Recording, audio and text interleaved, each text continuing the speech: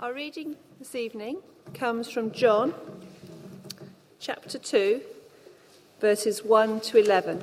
And in the Pew Bibles, it can be found on page 1064. So that's John, chapter 2, verses 1 to 11.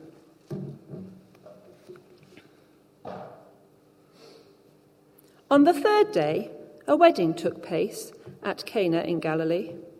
Jesus' mother was there, and Jesus and his disciples had also been invited to the wedding. When the wine was gone, Jesus' mother said to him, "They have no more wine." "Dear woman, why do you involve me?" Jesus replied, "My time has not yet come." His mother said to the servants, "Do whatever he tells you."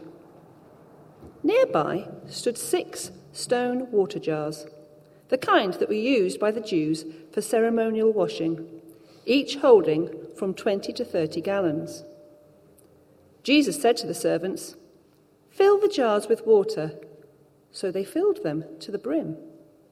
Then he told them, "Now draw some out and take it to the master of the banquet."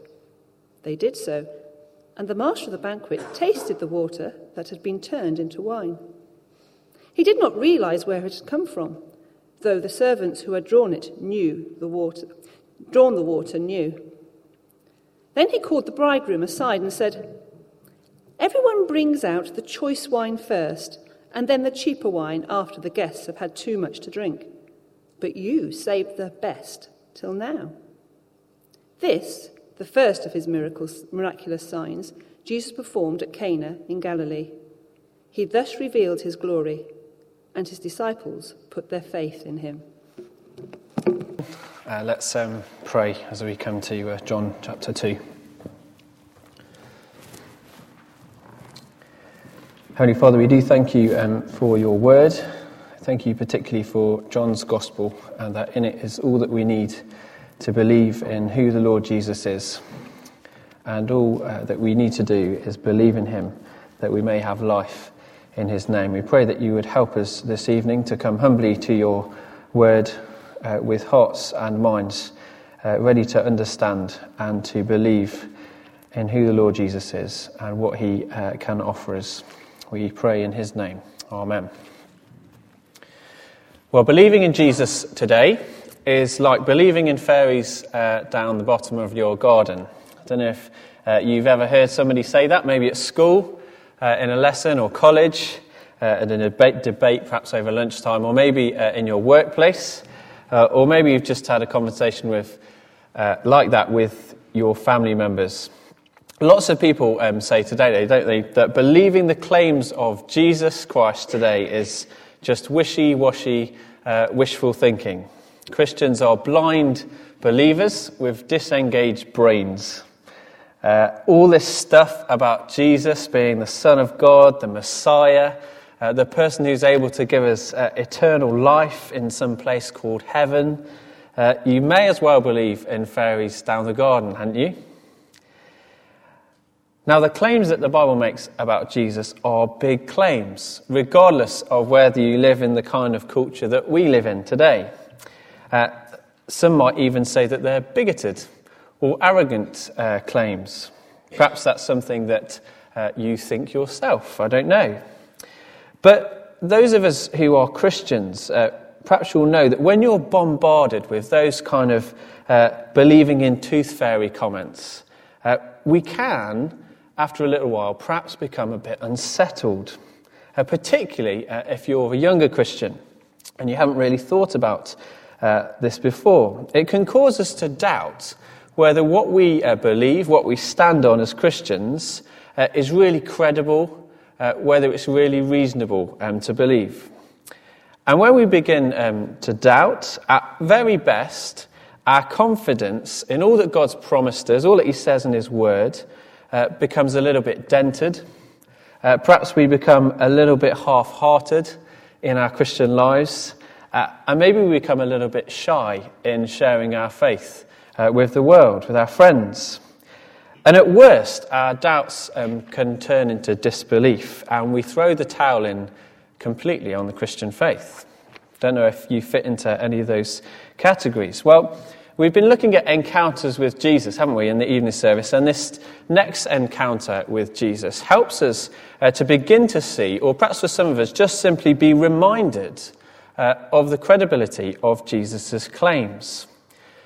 But it doesn't just show us the credibility of Jesus' claims. It forces us to consider what our response to Jesus will be, whether we will believe, like we've just been singing.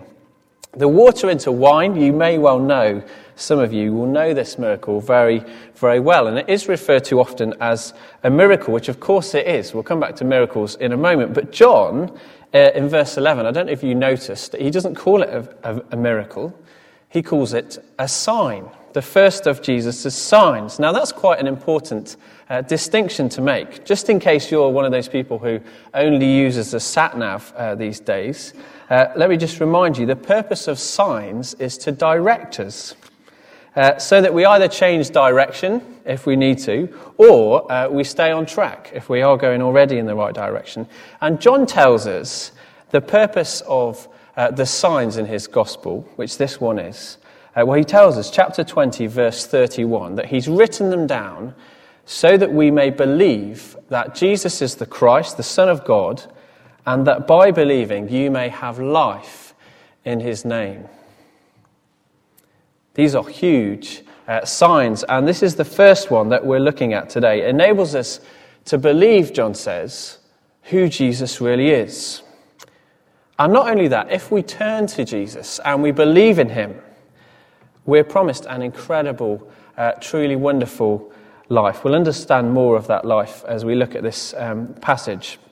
But look back at this encounter with Jesus and this sign that we get given at a Jewish wedding. Jesus is there with his mother and his disciples. Maybe it's some kind of family that they knew. And this awkward news comes through. Jesus, the wine has run out. Thankfully, I don't think that happened yesterday at the wedding that took place. No, I'm getting good signs from David. Well, I was at the wedding yesterday. I was at a wedding a few years ago, back up in Derby, and there were around 200 guests at the reception. And halfway through the desserts, I'd had mine, so I was fine. But the mother of the bride was told by the catering staff that they'd not got enough pudding left for around 100 guests. That's when you praise God that there's a Morrison's round the corner. 20 minutes later, a selection of Morrison's finest cheese and biscuits were served. Perhaps not what you'd want at your wedding. The mother of the bride, my family knows them quite well. She was both angry and quite embarrassed, as you can imagine. Wine running out at a Jewish wedding, though, was even more of a big deal. Jewish wedding celebrations, they could go on for a whole week with people coming and going throughout, and they all needed to be fed and watered. So to run out of wine would be incredibly embarrassing. And in Jewish culture, it would be shameful, incredibly shameful as well. And unlike today, where the groom basically has to do nothing apart from turn up to his wedding. Make sure he's got a wife or a bride to marry beforehand. That's about it, isn't it, really? But the shame of an empty bar would fall on the groom. It was his responsibility to sort the catering out. I'm very glad that's not the case today. But the party here is grinding to a halt, and the groom is about to be covered in shame. And so it might come as a bit of a surprise that Jesus doesn't act straight away. In fact, he says to his mother, well, he responds to the news about this wine by saying, my hour has not yet come. Verse 4. We'll come back to that later, but it might interest you that he doesn't do it straight away. He does, though, go on to perform this miracle, this sign, and just look at the scale of it, will you? Verse 6. Just imagine the situation. Jesus instructs the servants to take these 6 stone water jars that could hold 20 to 30 gallons each and fill them with water. Now, I did a little bit of maths. Those of you who do maths maybe at college or have gone on to do maths at university, you can tell me if this is right or wrong afterwards. Don't spend the whole sermon working it out. But the maximum amount of water used in one of these, if let's say it's 20 gallons, 6 jars, that's 120 gallons, which I worked out was about 540 litres of water. Now, that could be as much as 180 gallons, which is 810 litres, okay? Now, that would work out at about 1,080 standard-sized wine bottles. And we're simply told Jesus has turned that much water into wine. It's a massive miracle, isn't it? It would make a much cheaper wedding if it had happened right at the start, you might think. But not only that, not only is this huge, the scale of this miracle huge, when the master of the banquet tastes it, he says this is the best wine in the building. Normally, he says, everyone serves the good wine first. And when people have drunk freely, the poor wine. Normally, you leave the bad stuff till the end when perhaps people have had so much they don't taste the difference. But Jesus produces this abundant supply, and it's abundantly good. It's the best stuff in the house. That's what happens in this sign that John tells us. So we're going to think about two really important things that this wine at the wedding teaches us. And the first one is this: good wine at the wedding gives credibility to Jesus' claims. Good wine at the wedding gives credibility to Jesus' claims. If you think about it just for a moment, the really obvious thing to note is that nobody but God could perform a miracle like that, especially on the kind of scale that it was. The sign points us to Jesus being somebody pretty special, divine. Now, I'm conscious that for some of us, perhaps miracles are a bit of an issue, particularly if you're a bit sceptical, or maybe you've got friends who are a bit sceptical. Often we kind of dismiss miracles because they're at odds with the laws of nature, which is kind of why they're called miracles. It is against the laws of nature, isn't it, for water to be turned into wine. That's completely true. But I thought it might be helpful just for a moment to consider something that C.S. Lewis once said. He was a staunch atheist before he became a Christian, and I've adapted an illustration that he gives, which helps us to consider miracles. So I've used a 50p piece rather than a halfpenny, because I think lots of people won't know what that is. But he asks this question to a young man he's talking to about miracles. And he says, suppose you put 50p into a drawer today, and 50p into the same drawer tomorrow. Do the laws of arithmetic make it certain you'll find a pound's worth there the day after? Of course, the boy said, provided no one's been tampering with your drawer. Ah, but that's the whole point, he said. The laws of arithmetic can tell you what you will find with absolute certainty, provided that there's no interference. If a thief has been in the drawer, of course you'll get a different result. But the thief won't have broken the laws of arithmetic, only the laws of England. Now, aren't the laws of nature much in the same boat? Don't they all tell you what will happen, provided there's no interference? And he goes on and gives another good illustration. He says, the laws will tell you how a snooker ball will travel on a smooth surface if you hit it in a particular way, but only provided no one interferes. This is my favourite sentence of what he says, mainly because it uses the word biff in it. He says, if after it's already in motion, someone snatches up a cue and gives it a biff on one side, why? Then you won't get what the scientist predicted. And his point was this: in the same way, if there was anything outside nature, he's talking about God, and if it interfered, then the events which a scientist might expect wouldn't follow. That would be what we call a miracle. I found that a really helpful little illustration, and I enjoyed the word biff. But C.S. Lewis is simply making the point that if there is a God, we wouldn't be so surprised or dismissive that if he turned up, he would interfere with the way things usually play out. Now, if you're a truly open-minded person about even the possibility of God, who created these laws, it's really not that difficult to believe that if he turned up, that things would be able to happen like the miracles we read of in the Bible. And with that in mind, this miracle points us to the fact that Jesus is clearly interfering with the usual laws. And so the conclusion you can make reasonably is that he is divine. Now, whether you're a skeptic or you're a completely convinced Christian, Jesus forces us to make a decision about him. Later on in John's Gospel, Jesus challenged a group of Jewish people who were challenging him about the claims that he had to be God. But Jesus challenged them back, and he said, if I'm not doing the works of my Father, if I am not doing the works of my Father, then don't believe me. But if I do them, even though you don't believe my words and believe in me, believe the works, that you may know and understand that the Father is in me and I am in the Father. That's in John 10 if you wanted to look it up later. Jesus is saying, look at my works, even if you're not convinced by me just yet. You need to have an answer for them.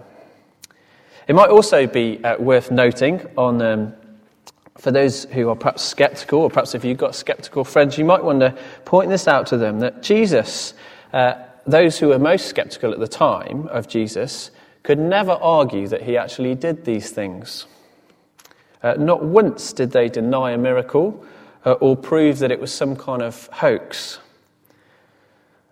And you find out that their problem was not the evidence, it was not the credibility of the things that he was doing, it was their unwillingness of heart that was really behind why they wouldn't believe.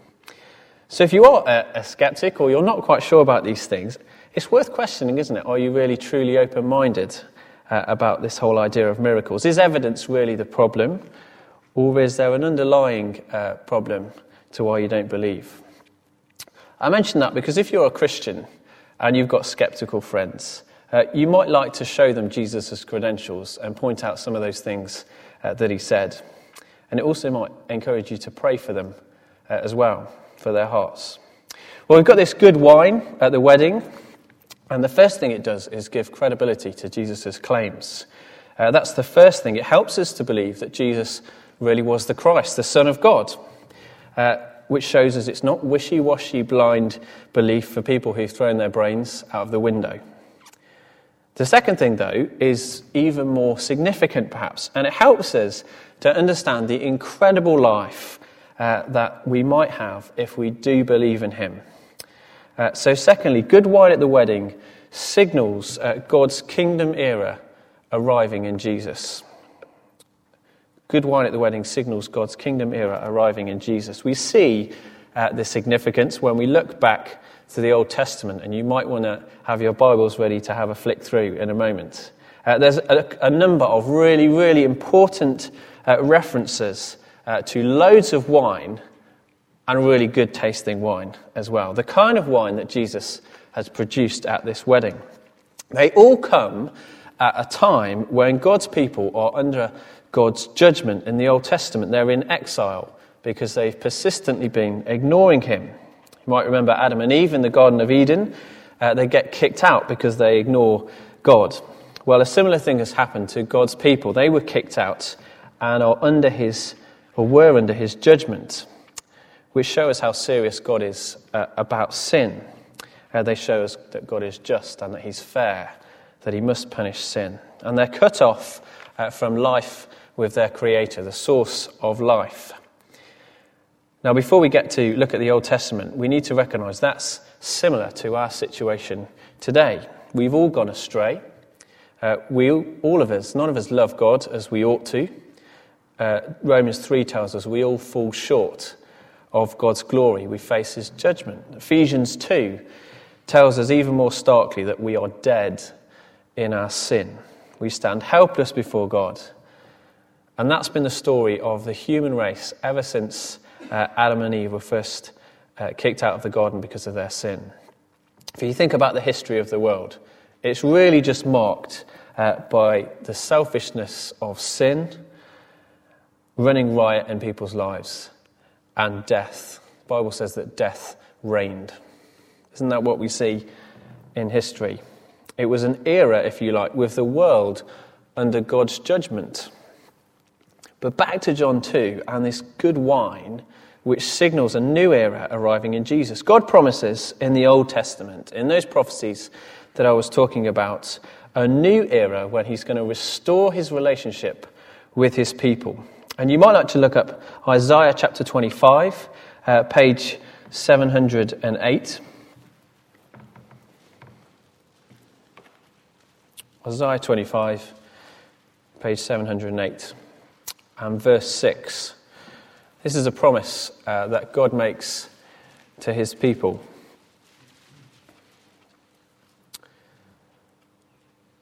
Verse 6. He says, "On this mountain the Lord Almighty will prepare a feast of rich food for all peoples, a banquet of aged wine, the best of meats and the finest of wines. On this mountain he will destroy the shroud that enfolds all peoples, the sheet that covers all nations. He will swallow up death forever. The sovereign Lord will wipe away the tears from all faces. He will remove his people's disgrace from all the earth. The Lord has spoken." God promises a great, all-satisfying feast. He promises to swallow up death forever. He promises to remove the disgrace from his sinful people. And he promises to wipe away the tears from his people's eyes. Now, isn't that an amazing, remarkable promise from God? Did you notice, though, while we're looking at it, one of the signs associated with this new kingdom era is good wine, and lots of it. A banquet of aged wine, the finest of wines. We've got this feast, this wedding kind of language, isn't it? It's not the only place. I've not just picked one verse in the Bible to try and justify what we're saying. You could look up Jeremiah 31 later, or Joel chapter 2. Well, let me read from Amos, which doesn't just speak about fine wine, but abundant, dripping, flowing wine. It says, Amos 9, verse 13, "The days are coming, declares the Lord, when the reaper will be overtaken by the plowman and the planter by the one treading grapes. New wine will drip," there's so much of it, "from the mountains and flow from all the hills." Now, if you're like me, your mind might not naturally have jumped back to all of those Old Testament references. But for a Jewish believer waiting for God's kingdom, those promises would have been familiar. They would have known that good wine signals God's kingdom era arriving. And the disciples here, they make the connection, it seems, that it is arriving in Jesus. Verse 11, the disciples believed in him. They put their faith in him. They see the credibility of his claims. They don't just close their eyes and hope that this is what's happening. They see the credibility of his claims and they understand the massive significance of it. This good wine signals God's kingdom era arriving. They believe that this man, Jesus, is going to bring in this incredible new era where God restores a right relationship with his people and they're going to enjoy his abundant blessings. Now just step back for a moment. Doesn't what Isaiah in particular promise sound like the kind of world that deep down we'd all love? The kind of world that today we mourn that we don't have. The kind of world that I imagine most of us would love to be part of. The kind of world that we'd be devastated if those we most love couldn't be part of. Just imagine that world where we're satisfied completely. Where death, where there isn't any. And a world where there's no crying faces on the news. It's almost unimaginably good, isn't it? But perhaps as you look at our world, we dismiss what Jesus did back then, and this whole idea that he brought in a new kingdom, because what we see on our TV screens and what we know in our own lives is not some all-satisfying feast taking place. There's the occasional wedding, but even then you end up with cheese and crackers rather than a pudding you want. But more seriously, people are dying every day. We don't like to talk about it. And there are tears all of the time. So are we just kidding ourselves that Jesus really has brought God's kingdom era in? Well, it might help you to think a little bit about these prophecies in the Old Testament, a little bit like how you might approach a mountain range. Sorry if you're on the Women's Weekend a few weeks ago, or if I'm about to spoil Caroline's illustration in a couple of weeks' time. I know that she used this illustration. But as if you've ever driven towards mountains, and you can see the mountain range on the horizon, and as you look, all of the mountains look together, don't they? It looks like there's just one massive mountain. But when you get closer and you arrive at what you thought was what would all be together, you find out it's actually a little bit more spread out than you first imagined. Now, it's true, isn't it, to say when you reach that first mountain, you've reached the mountains. But at the same time, you haven't fully reached all of the mountains. They're more spread out and into the distance. Well, prophecy in the Bible works quite like that a lot of the time. And the wine at this wedding is kind of like that first mountain. And it signals that we are there. God's kingdom has arrived in Jesus. But it's also true to say we won't expect, and we can't and shouldn't expect to see the fullness of all that God promised in one go. There's still some mountains in the distance. You might have heard it put like this before, that God's kingdom, there's a now, but a not yet at the same time. Or going back to our illustration, John 2, we've reached the beginning of the mountains, but we've still got a way to go. It's really clear in the New Testament, God's kingdom blessings do not all come at once. But we do have a great picture of the end of the mountains. We looked at it yesterday at the wedding. At Revelation 21, we're given this great picture of God finally fulfilling his promises to his people. Revelation chapter 21. John says, I saw the holy city, the new Jerusalem, really talking about God's people, coming out of heaven from God, prepared as a bride, beautifully dressed for her husband. Notice it's another wedding. And I heard a loud voice from the throne saying, look, God's dwelling place is now among the people, and he will dwell with them. They will be his people, and God himself will be with them and be their God. He will wipe away every tear from their eyes. There will be no more death or mourning or crying or pain, for the old order of things has passed away.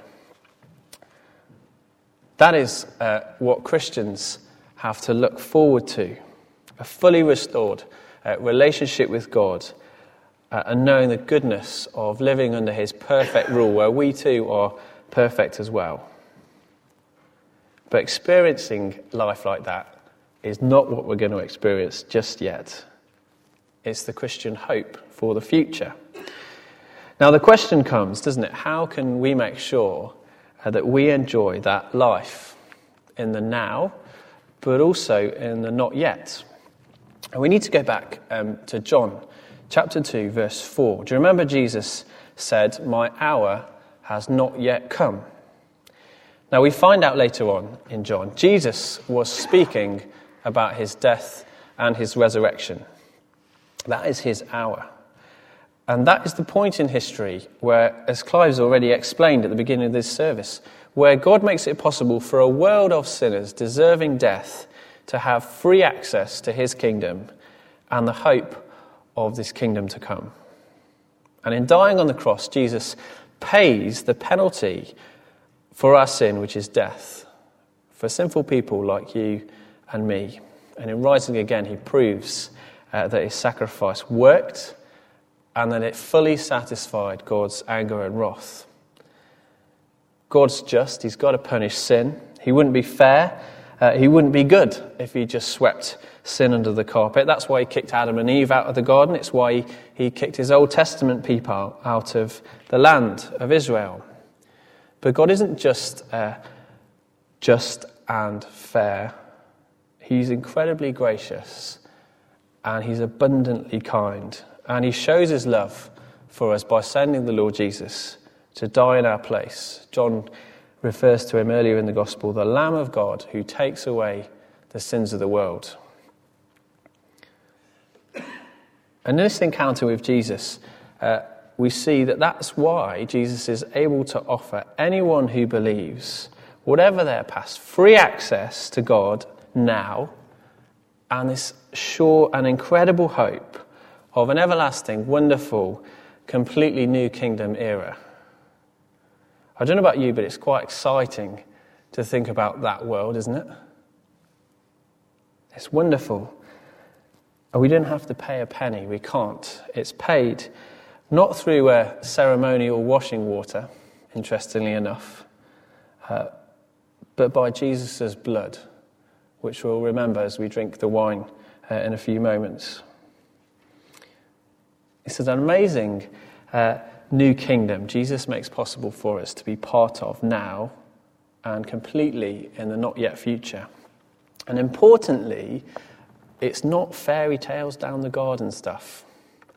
It's a credible hope. The wine at the wedding gives credibility to Jesus' claims.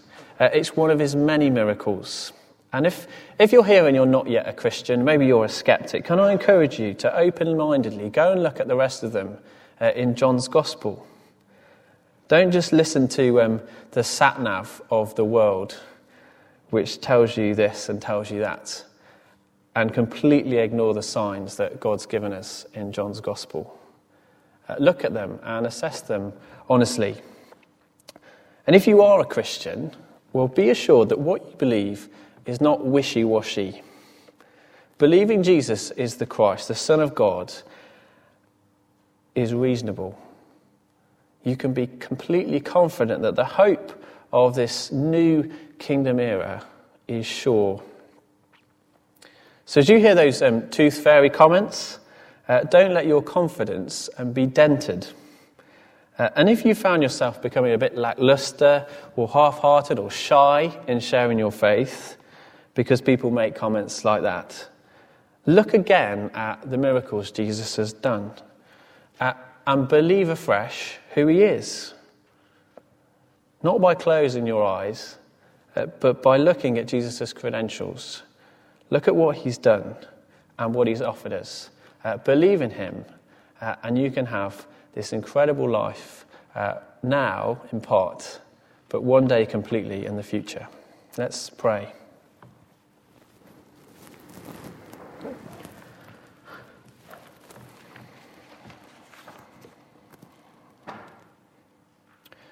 I've written these things so that you may believe that Jesus is the Christ, the Son of God, and that by believing in him you may have life in his name.